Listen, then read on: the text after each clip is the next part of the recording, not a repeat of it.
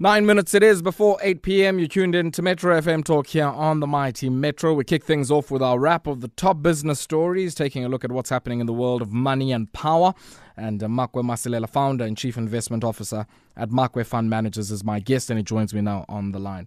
Broer, who's it? Sweet, sweet no smogo, Grootman. Sweet no smogo. Makwe, I want us to start off there with Master Drilling, and we'll take a look at Aveng and Old Mutual. But Master Drilling, I guess their geographic diversification certainly helping them out during this difficult moment. A strong showing in dollar terms and also a strong showing in rand terms as well. Definitely, the guys are operating, and as you said, we know back home here, because of the hard economic conditions, hard lockdown conditions, they couldn't operate that well, and hence revenue here were down. But for the fact that the likes of India, Africa, Scandinavian countries, the guys had, lockdowns were not that bad. And also those guys had some stimulus package, so that managed to offset the negative impact that the company had back home here.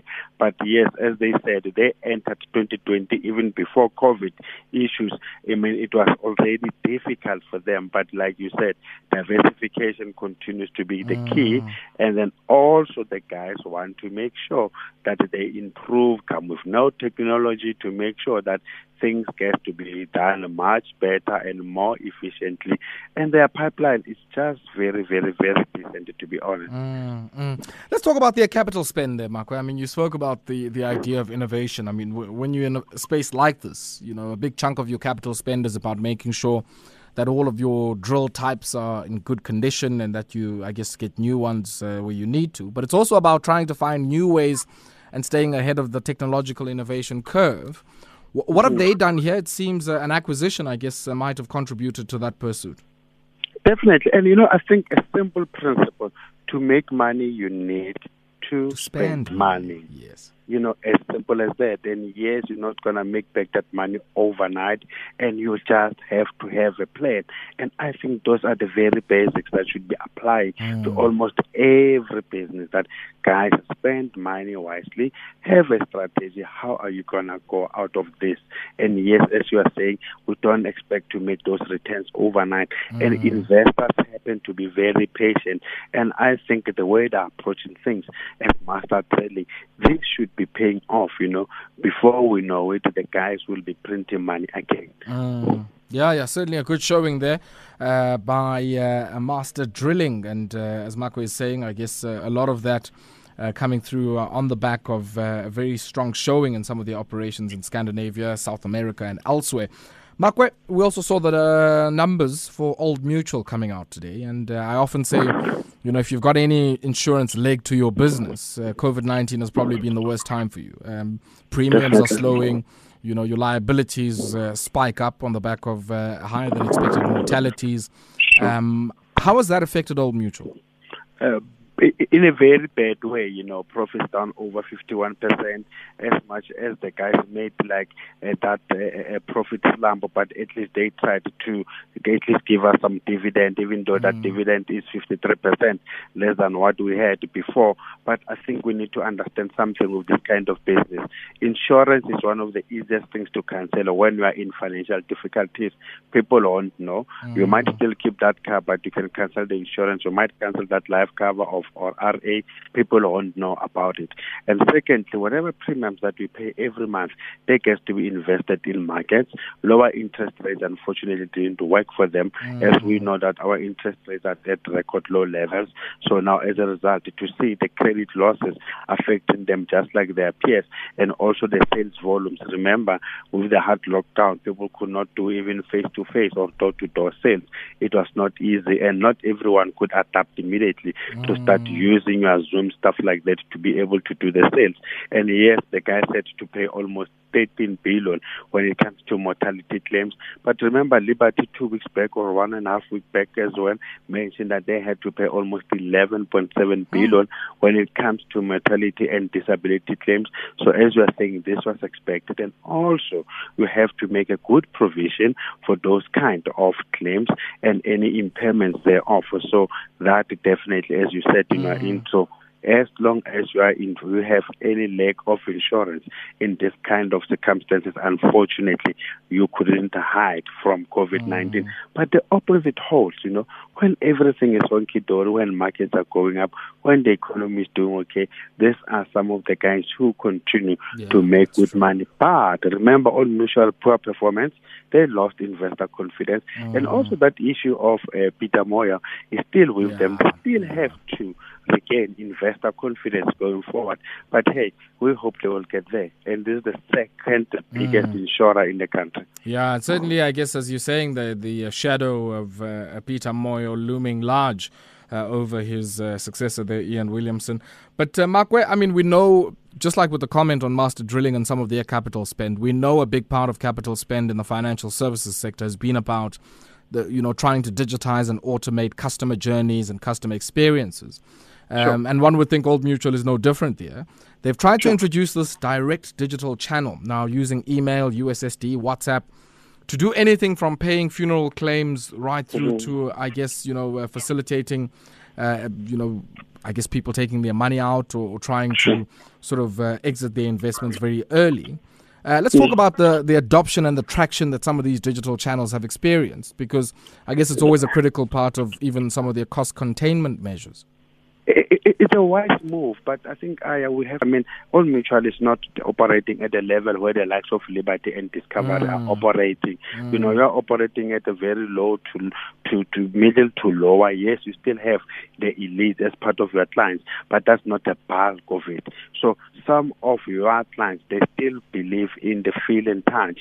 They still believe that I cannot be doing all these things online. I still have to have a face-to-face contact. So all I'm trying to say is well and good to introduce that. We need that, but they don't have to go overboard and try to compete with the likes of Discovery or Liberty when it comes to that, because their client base, those other ones, it's easy for them to accept it. And yes, it's very interesting that, hey, COVID made us to change things. We have to move this way. This whole world of the face-to-face is coming to an end. The face-to-face, guys, is not true. People still have those kind of beliefs. So my point here is, let's balance whatever we want to do. Let us not go overboard, because you still have people who want to have that feel. How many people have adopted into the new way of banking? People still believe going into banks, some of them. People still believe to talk to a consultant face-to-face. So yes, Old Mutual is a wise move, but they have to be careful not to compete with the other guys who usually save the upper end of the market. But it's big ups, and hopefully it will pay off, because some of their clients will definitely adopt and adapt to it. Yeah. And Makwe, I mean, talking about having to adapt and adopt, some interesting things happening and coming out of Nigeria, that, continent's most populous nation, major oil producer on our continent, but also, I guess if we think in absolute terms, probably the continent's largest economy. And it seems now a very interesting play on the trade policy side, deciding to make their exchange rate flexible. And they did have a regime, of course, which gave some partial flexibility here. But it seems now effectively doing away with some of the fixing of the exchange rate. What is this going to mean for Nigeria? I think you said it in your intro, that the money and power, Baba, that's all you have to do. The guys also need that World Bank loan of 1.5 billion. Some of the conditions were that, you have to do something about your foreign exchange, and it's the way to go. And this is something that the guys, unfortunately, they couldn't run away from it forever. But yes, that will do them well as an economy. That will continue to attract investors, as we know that at some point it has been opened up to investors, but now is all the transactions, and also the issue that people maybe have worries that they're unable to take their money out of Nigeria.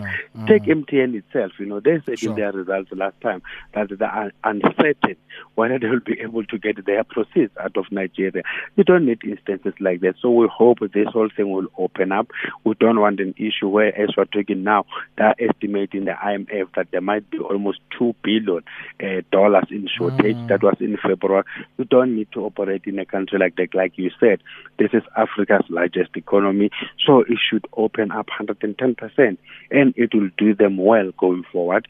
As we've seen that the minute to open up, there will be some few challenges, but in the long run, it's got its own benefits, as you'll be able to attract decent investors. But as we said, this is money and power. Guys, with that, they will continue to dictate the terms.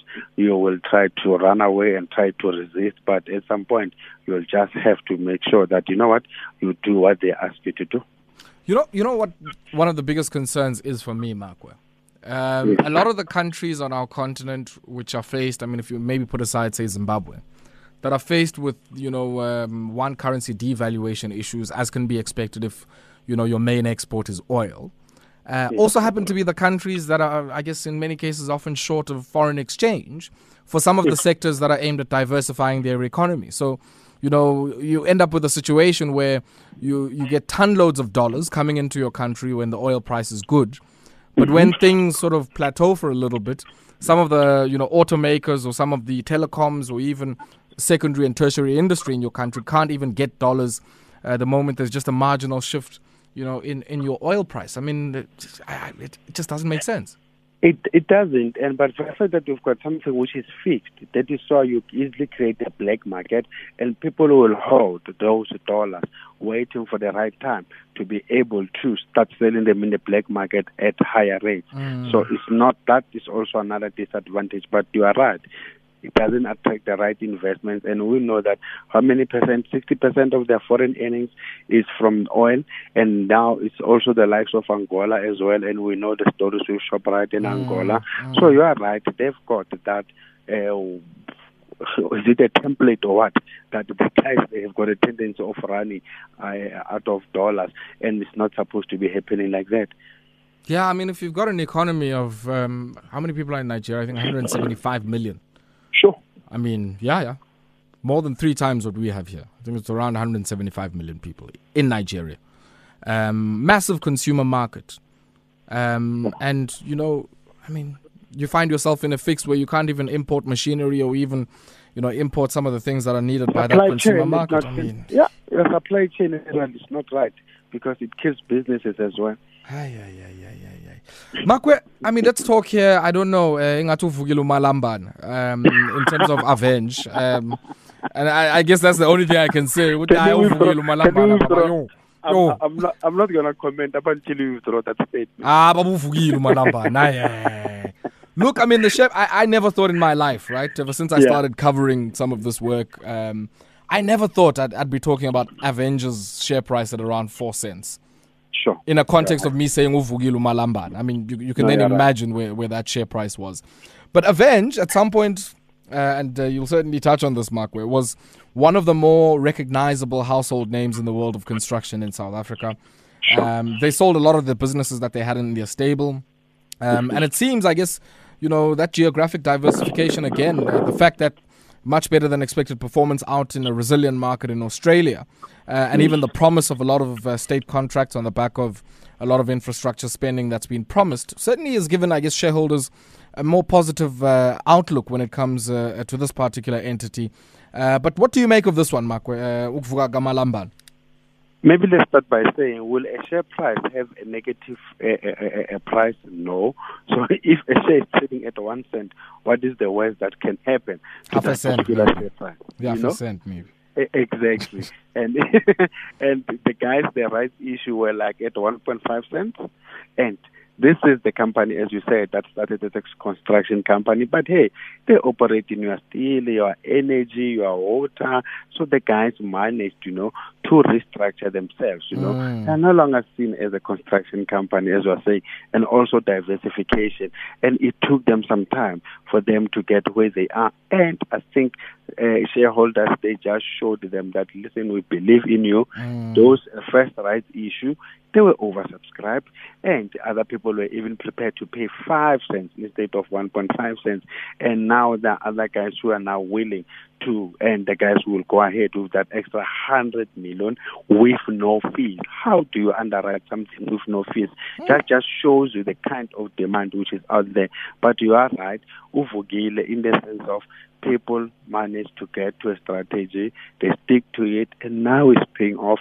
And hopefully with a decent pipeline, and that doesn't get disappointment from our infrastructure spend, that something happens to just remain a pipeline, never come to fruition, then yes, something should come out. And anyway, their latest results, they managed to show us that they managed to sink from a headline loss to a headline earning. So it shows you that steady but sure, the guys are gradually getting there. Yeah. And when I say uvugile uMalamban, I mean, you know, who would have thought around 2017-18 that Aveng would have an oversubscribed rights offer? Sure. I mean, even though it's much smaller than maybe what one would have thought, say, around 2010 or so. But to target raising 300 million and then people come through and give you 392 million and then still say, if you want more, we can still give you more. And the market value of that company is just around 700 million or so. Imagine. So the guys managed to raise more than half of the value of the company. I think many small businesses that are listening to this would wish to raise half of their valuation, you know, for whatever ambitious expansion plans there might be.